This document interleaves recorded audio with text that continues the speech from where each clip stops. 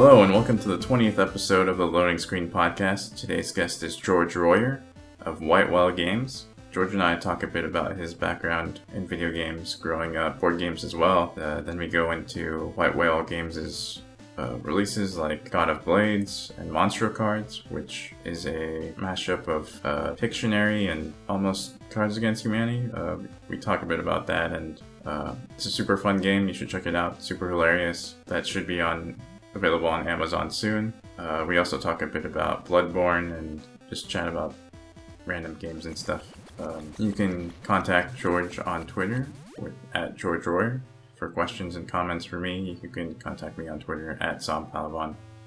This is a shorter episode, so yeah, enjoy it.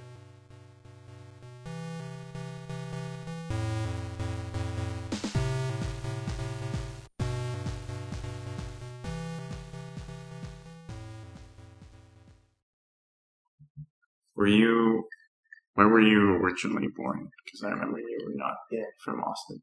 No, I was born in Huntsville, Alabama, which is North Alabama, not too far from Tennessee. It's where the Space and Rocket Center is. Wait, did you grow up in like a pretty rural area? No, kind of it's not a huge town, but it's not a small town. I think most people... Just kind of a neighborhood. Near Alabama, you picture like... There's a lot of rural... Same thing with Texas. Sure. A lot of rural areas there, but I never lived in one of them. What was sort of your first experience with video games or games? I think the earliest I can remember is that my parents bought an Apple IIe, and it had a disc of games on it, and I don't know how old I was. Young, 5 maybe, and maybe even younger. But it had like a lemonade stand simulator on it called Lemonade. I thought it was awesome. And we had another like floppy disk of games. It had a game called Subnodule, and that was a pretty sweet game. And then it had Defender on it. Do you remember Defender? It's a spaceship game. Yeah, you would fly really fast and like circle around the levels, and the little aliens would be like picking up people and trying to take them away. And you had to do this. Really awesome. So I had that, and I had a little joystick. But apparently my brother just went home a couple weekends ago and turned on the machine, and it still works. The games still work on it, which is cool. Those were some of the first games you played? Yeah, those are the first video games I played that I can remember.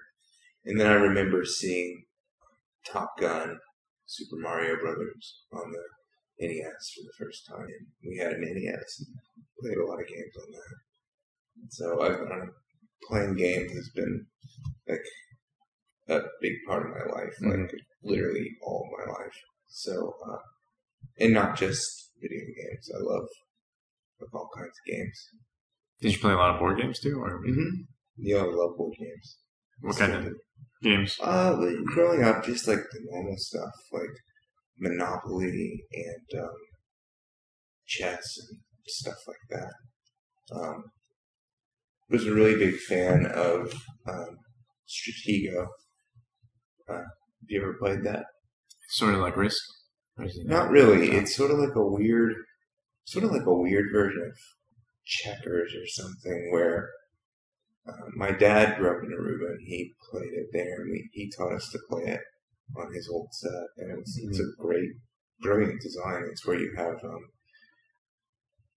lots of little different kinds of pieces that do different kind of things, but they're almost like different classes. Like you have miners and bombs and stuff that you place, and you line them up, and then certain ones can move in certain ways, and from the opponent's side, all they see are the backs of your pieces, so they don't know who's what, and they have to like sort of probe your defenses and stuff. It's really good. We used to play that a lot. At the time, were you thinking about like making games at all? Oh yeah, I mean, I've always been thinking about making games. I made a couple of games on my Apple IIe. One was like a game where you tried to guess the XY coordinates of a Pixel. It was not a particularly good game. And then I made another game called X Math, where you're at the X-Men's mansion and supervillains show up and ask you math problems. It's pretty sweet. Yeah, and they get progressively harder. And then, like, is Magneto like the last guy? And he has like the he makes questions. you do division or something like that. So yeah, I did that, and then I used to like draw out levels and character designs and stuff like that. I had a game called. I've been looking for this thing for years. It's called like LA SWAT. It was about how crime was so bad in the future that they fired all the police. And, all the characters were ninjas with badges. And I remember the first boss was like a guy who was motorcycle from the waist down and had chainsaw arms. And so I drew all the design stuff for that up, and I found Konami of America's mailing address, and I was going to mail it to them, but I couldn't part with it. So those are too attached to it, but I don't know where it is. I've been looking for that. What system was that for? The NES. Okay. So, and then when Doom came around, that was like a real eye opener. I was just like, oh my gosh, it's so crazy and immersive. And I bought a big book that was, I don't remember how big it was, like several hundred pages, probably, about how to make your own wads. And so I made some Doom levels, and then I also did some Quake levels, and I made an early Team Fortress 2, or not Team Fortress 2, early Team Fortress level, back when it was just still Quake mod. It wasn't particularly popular level or anything like that, but... Were you doing all this stuff by yourself? Yeah. I didn't have any technical people. Were you just like messing around and learning about it that way? Yeah. Through books and initially through books, but then internet came along. But yeah, that's just sort of like scripting and doing stuff like that. I didn't have a whole lot of tools to work with, except like the free editing tools that you could get, stuff like that. Did you think about like games as a career at one point? No, I never really did for a long time. I studied literature in college, and then went to college on time, finished on time. On time being 18 to 21 or something like that, and then went directly into law school. Why'd you choose law school? Oh, because I was 21 and going to be graduating, and no idea what I would do with an English degree. So I figured, take the LSAT and see how that goes. And Alabama has a really good state law school. It's like number, I don't know what it is now, 30, 32 or something like that in the country. And much better, much higher in the South, particularly. And, I kind of grew up around lawyers and stuff like that. So I took the LSAT and I did well enough to get accepted. So it wasn't too expensive to go, and figured, what else am I going to do? Right. So I went and finished when I was 20. I think I finished when I was 25 and started practicing in Birmingham. I did that for a couple of years. Were you still like playing games this whole time? Oh, yeah. Yeah. Sure. I always have been playing games. I used to play a lot of online games back then. Like I used to play World of Warcraft with some friends from college and my brother and stuff. That was fun. I never was super into the high-end stuff, like in-game rating, and never did any of that. Yeah, I just kind of liked exploring. Yeah. So it was fun. So, but I can't really play those kind of games anymore. they take up too much time. Mm-hmm. That's sort of the design. You don't think Bloodborne takes up too much time? I think that Bloodborne will end. Yeah, it doesn't. Those kind of games. No. Those kind of games are more about your social sort of web. So when did you move here to Austin? I moved here in 2008 to go to do my master's at UT. I came out here because, one, I thought it would be interesting to live in Austin because there's interesting stuff that goes on here, but also because I was really interested in archives and preservation, and we have one of the best programs in the country for that here. So I initially came out here to do film preservation work. And is it just like general preservation of stuff? Or no, I mean I was like working with film, with old movies, and stuff like that. And I've always had a thing for like old media. And I've worked at the Texas Archive of the Moving Image. That's where I was trained on how to do that. And then I worked at some at the Harry Ransom Center in their film area. And then I worked at the Academy in LA. And then I worked at CNN some too. So I did a bunch of stuff with media and stuff like that. And then was there like a favorite thing you preserved? Well, I'm not like a lab tech or anything, so I was mostly doing cleaning and rehousing and cataloging and this kind of stuff. I mean, I got to the Harry Ransom Center has Robert De Niro's collection, like his personal collection. So I got to I got to put his copy of Brazil on 35 millimeter into its archival housing, which was really cool. So that's one of my favorite movies. So you run into all kinds of cool, crazy stuff in film archives. I love that. I love film. I've been a lifelong film dork as well. So cool. Yeah. And as time went on, I got more and more interested in the digital side of archives and preservation, and then that led me into being interested in design, sort of systems design and stuff like that. And that sort of led me around the current research area that I'm in. So. And then, always, of course, games were a big thing for me. When did you did White Whale Games form before you came into the Austin scene, or was that no? White Whale was started, I believe, in 2011 by me and Jason.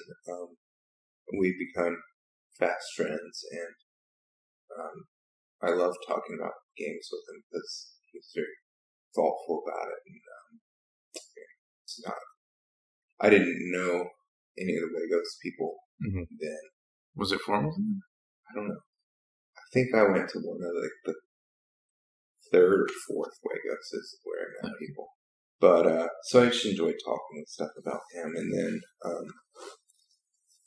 his contract was up at BioWare, and we talked about maybe working on something together. And it's like, well, if we're gonna actually ever try to do something like this, now's the time. And so it just sort of started doing stuff, and then Joe joined up with us, and then through. How did y'all meet Joe?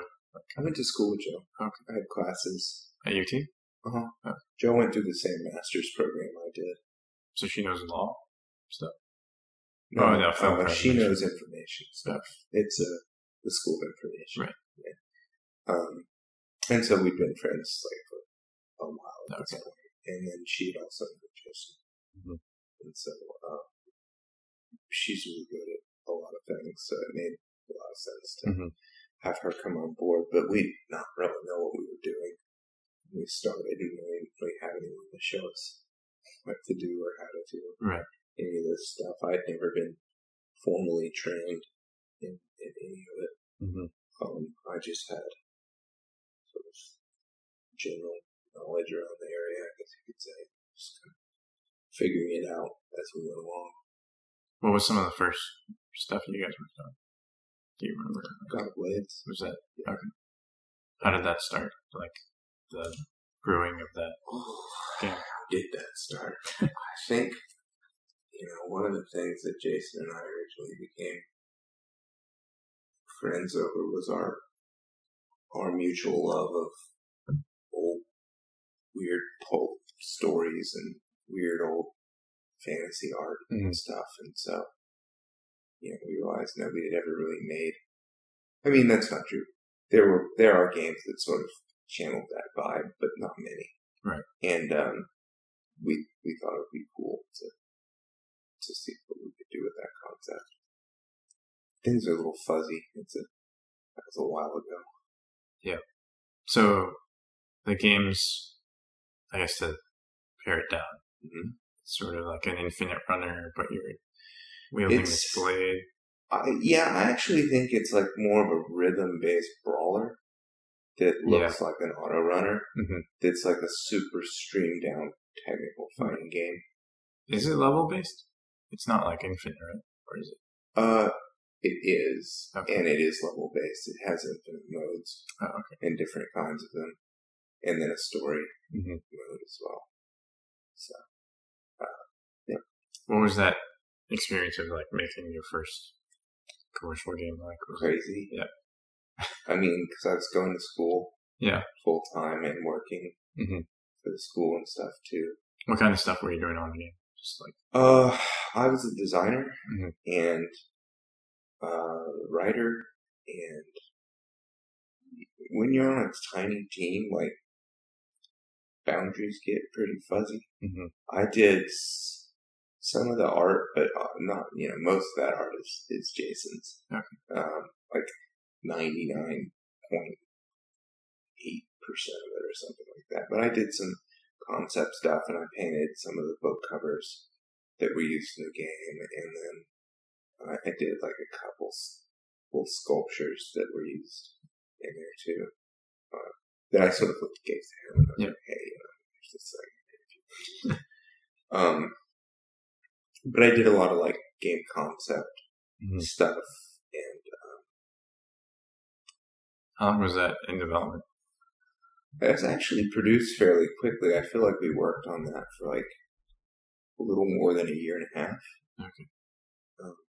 It's hard to say like what I did. I mean, I know I did the writing and level design and stuff like that, but at the same time, like everybody was all working on it, so it's like it's more of a melting pot of stuff.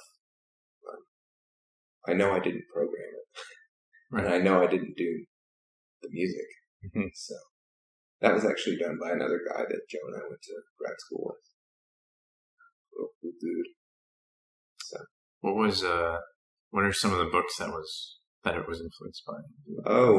Sure. Like all the old like 1920s through 30s, 40s weird pulp stuff, like the Robert Howard stuff, the Lovecraft stuff, and then some of the people that came along after some of that stuff, like Michael Moorcock's Elric stuff.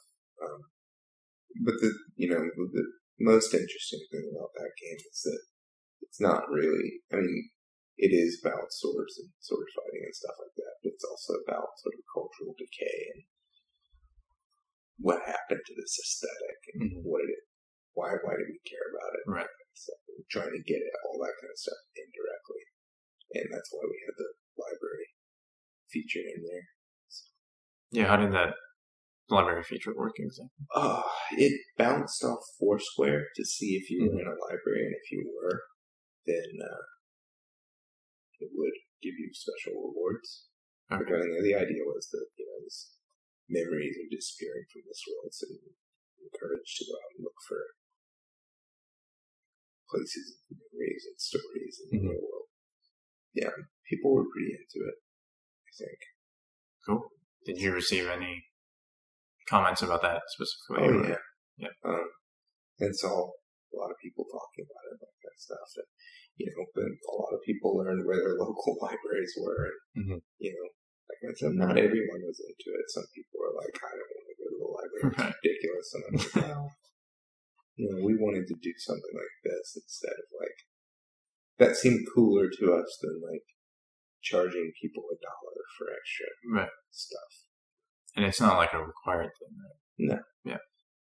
No, there's no leveling of any of the weapons or anything like that. There's only the leveling of the player's skill, which is a nod to like Monster Hunter and Dark Souls and stuff.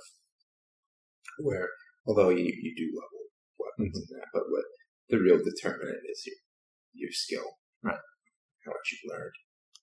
So that's when you guys sort of came into Wagos and stuff, because I remember seeing it at certain Wagos meetups.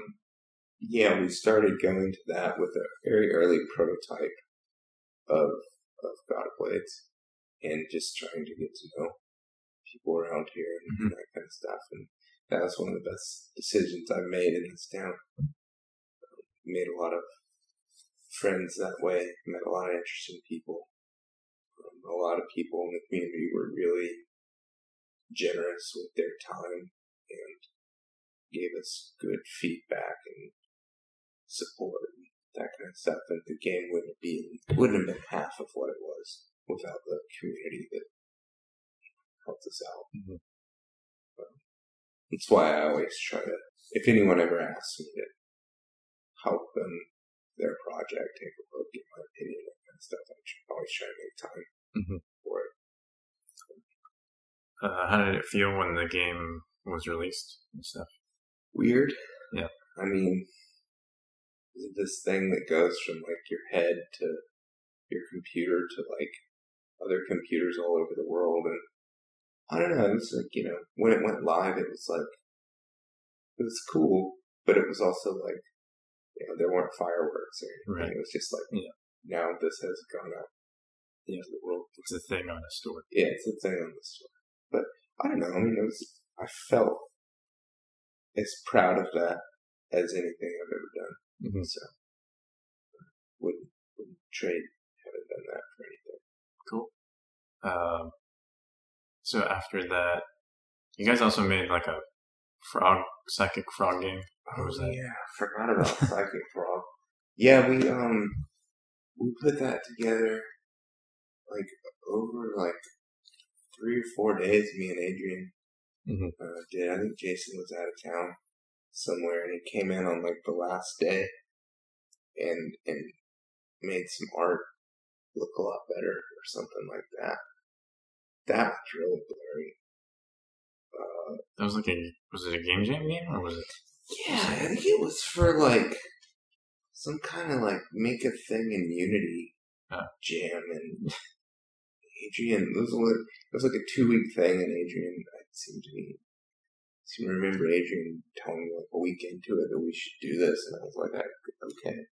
So we just sat down and I thought it would be funny if, you played a psychic frog who's like trying to use their abilities to escape from like a 1960s style James Bond kind of supervillain organization, but like with guys like, the guys in the jumpsuits like clearly on like coffee and cigarette breaks because you're like throwing their mugs at them and stuff like that. Right. Yeah, I really like that little game. Actually, I forgot about that. And you also made a game, I think with Damien? Yeah. For Fantastic. For Fantastic Arcade, yeah. Starphonics. Yeah, I had remarked, he had asked if anyone was was doing stuff, and I had remarked that you should make a game where you negotiate with aliens through a MIDI synthesizer type thing, and then he texted me or something. He was like, "Are you serious?" I was like, "No, are you?" He was like, "Yes." I was like, "Okay, I'll do it with you." So we did it over the weekend, and like, it drew out, how the stuff was going to work, and Damien was amazing to work with, and I did the visuals for that too. Cool. And Damien did all the impressive stuff. I feel he built some kind of oscillator in there, and he did really interesting things with the sound programming. He's really good at that. And I sort of wanted, my design inspiration for that was sort of the moment at the very beginning of Alien where the SOS is picked up and you just have that empty helmet. Do you remember that? Yeah. And you see the text coming out on a crunchy sort of way, but it's reflected in the helmet. Right. I wanted that sort of I wanted you to feel like we were looking through like a curved probe camera lens and seeing what it sort of said. The funny thing is I can't beat that game because I can't really hear tones very well. So a lot of people, especially people who are musicians, who are actually trained musicians, are really good at it. Yeah. And they can play it. I've seen people play it with their eyes closed without the help from the UI. Wow. But I can't do that. Yeah. So. Cool. Yeah, no, I was really happy with how that turned out. You never know if you're going to have something cool come out of a game. I mean, how long was that? Only a couple of days, right? We didn't even work for 2 days on it. Maybe 36 hours or something, if that. We're not up all night or anything. Just a couple evenings of stuff. I think Damien's time on it was more intensive than mine because he coded it. Right. I guess moving on after that, how did Monstro Cards? Yeah, so Monstro Cards came from an older concept. I used to play with friends, and it's always been one of my favorite games, but I always kind of wanted to do something with it. But there was a lot of work between where it was and where it would need to be able to go in a box and that kind of stuff. So it was spent, spare time. What's the general premise of the general premise is that it's sort of a creativity-based party game. It's where you use prompts to create a deck of weird cards that are actually just weird drawings that you've made, and you're shuffling them up, and you end up having to play your drawings against other people's drawings and use a voting style mechanic. And I've been playing that game for years and years and years, and I'm still not tired of it. So that, to me, is the sign that it's a good thing. And so, but we had to do a lot of redesign and testing with that to get it to the point where the experiences that people would have with it I felt would be enough like if I was sitting there with them, sort of coaching them through how to play. And so that, I learned it's not very easy to do that. It takes a lot of time. What were some of the issues you ran into?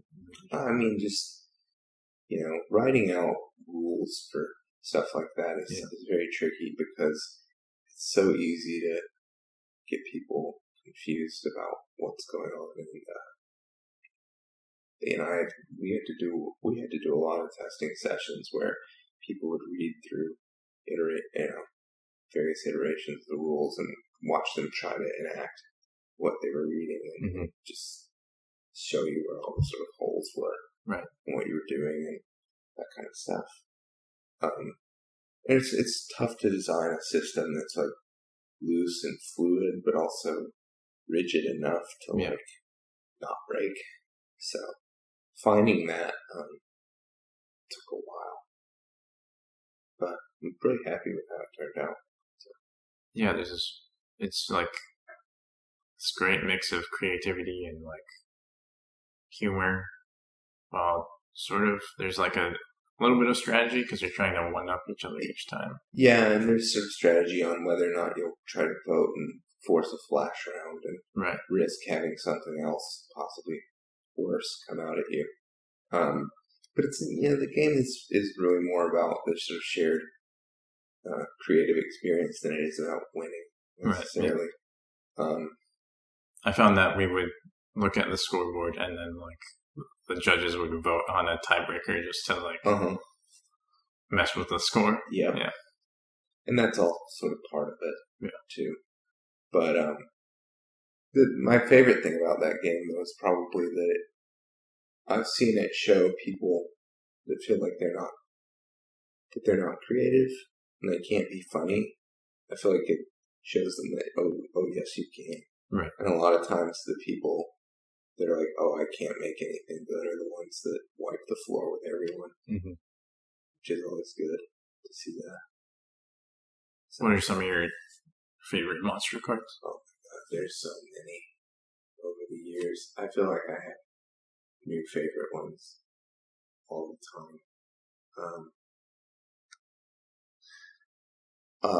I really like Charles's one from Fantastic Arcade that was the cowboy inside every man's heart. It's really good. What were the words? That was a free play. Oh, okay. I think. I really like a card that Wiley Wiggins did called it was his Shameless Habit. It was a guy having sex with a beehive. It was a really good drawing, and I don't know, it was just really simple, but it was really good. There's just so many. How'd you go about picking like the adjectives and the words? And so I tried to reflect on the kinds of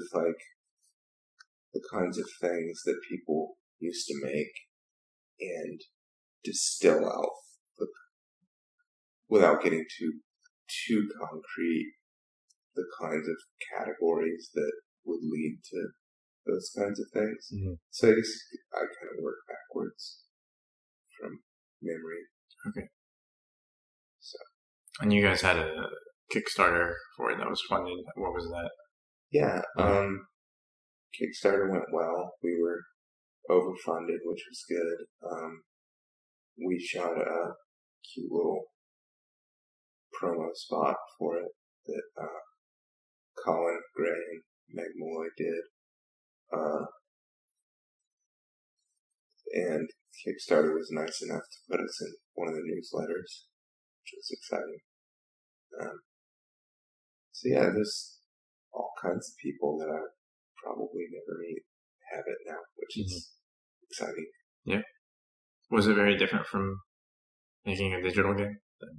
Yeah, I mean, totally different. Well, not totally different, but different enough to be a different kind of thing. I mean, it's harder in some ways because you've got another layer of problems to think about of a practical nature, and those are things like manufacturing and shipping and dealing with inventory and this kind of stuff.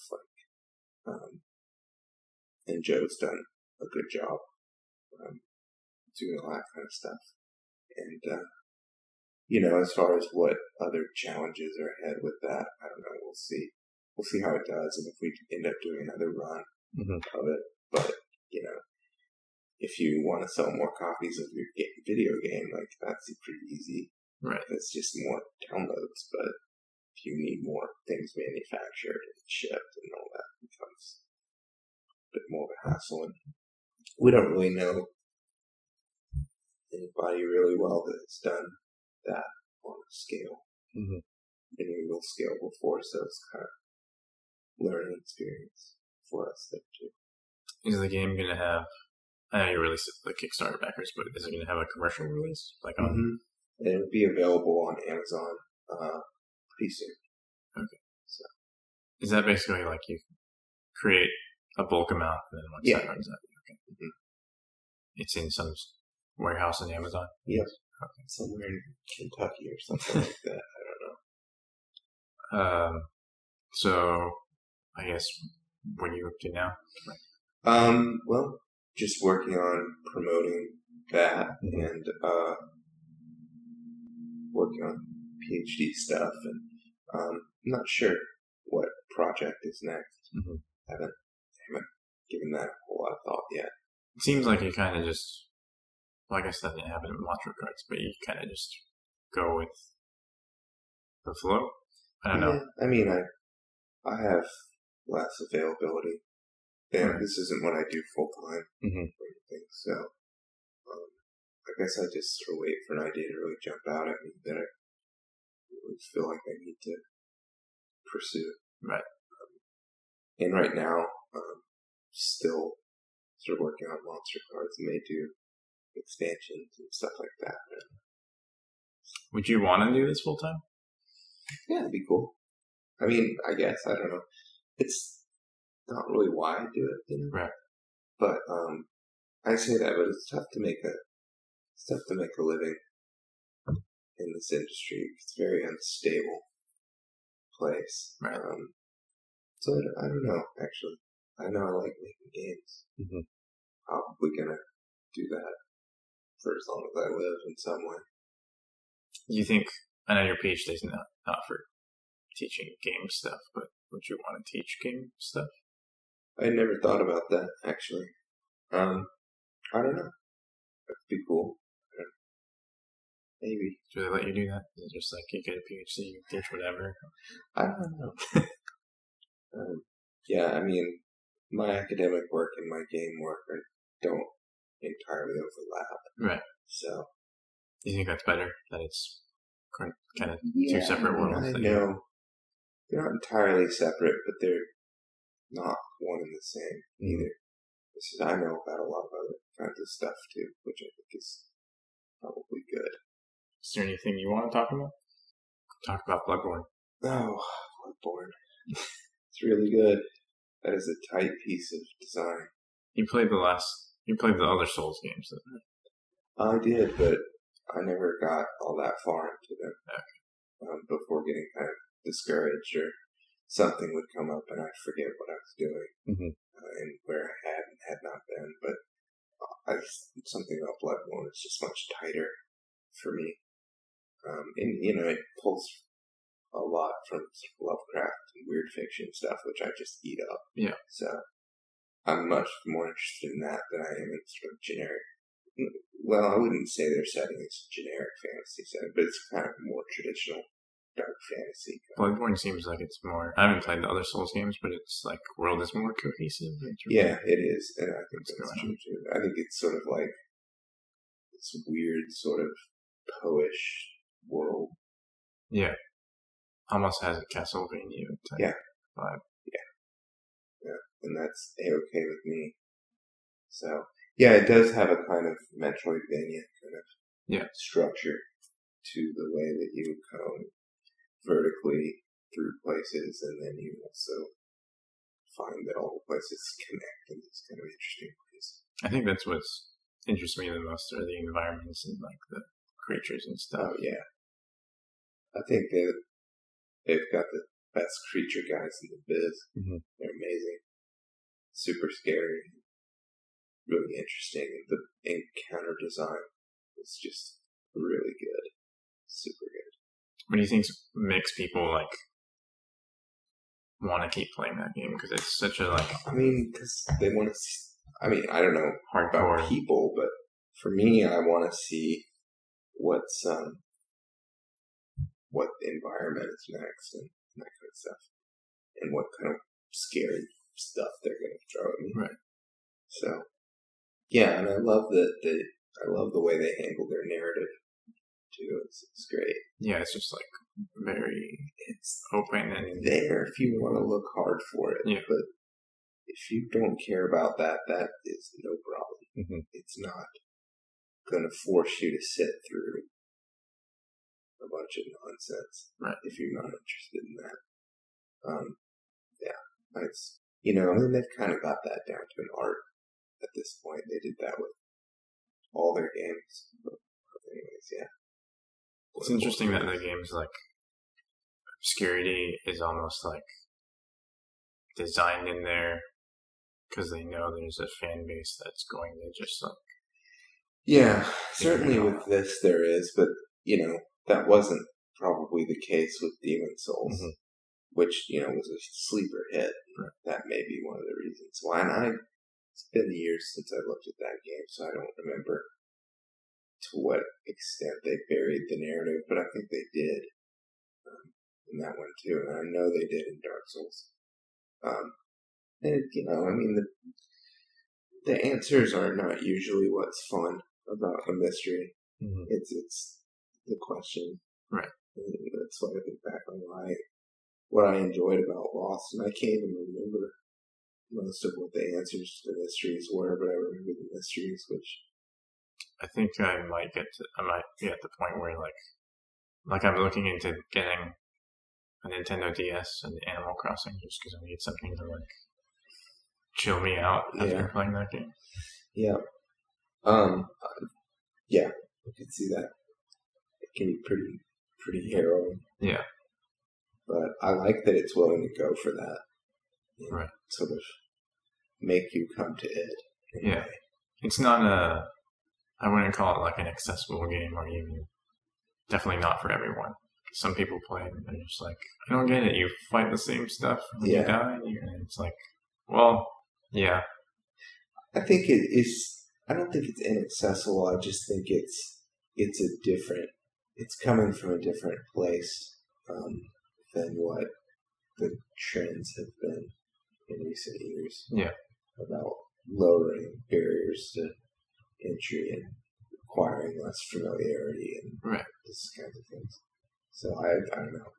I find it pretty refreshing to see like a AAA title that is just kind of mystifying. I can't think of one like it's made me feel that way in a while. Yeah.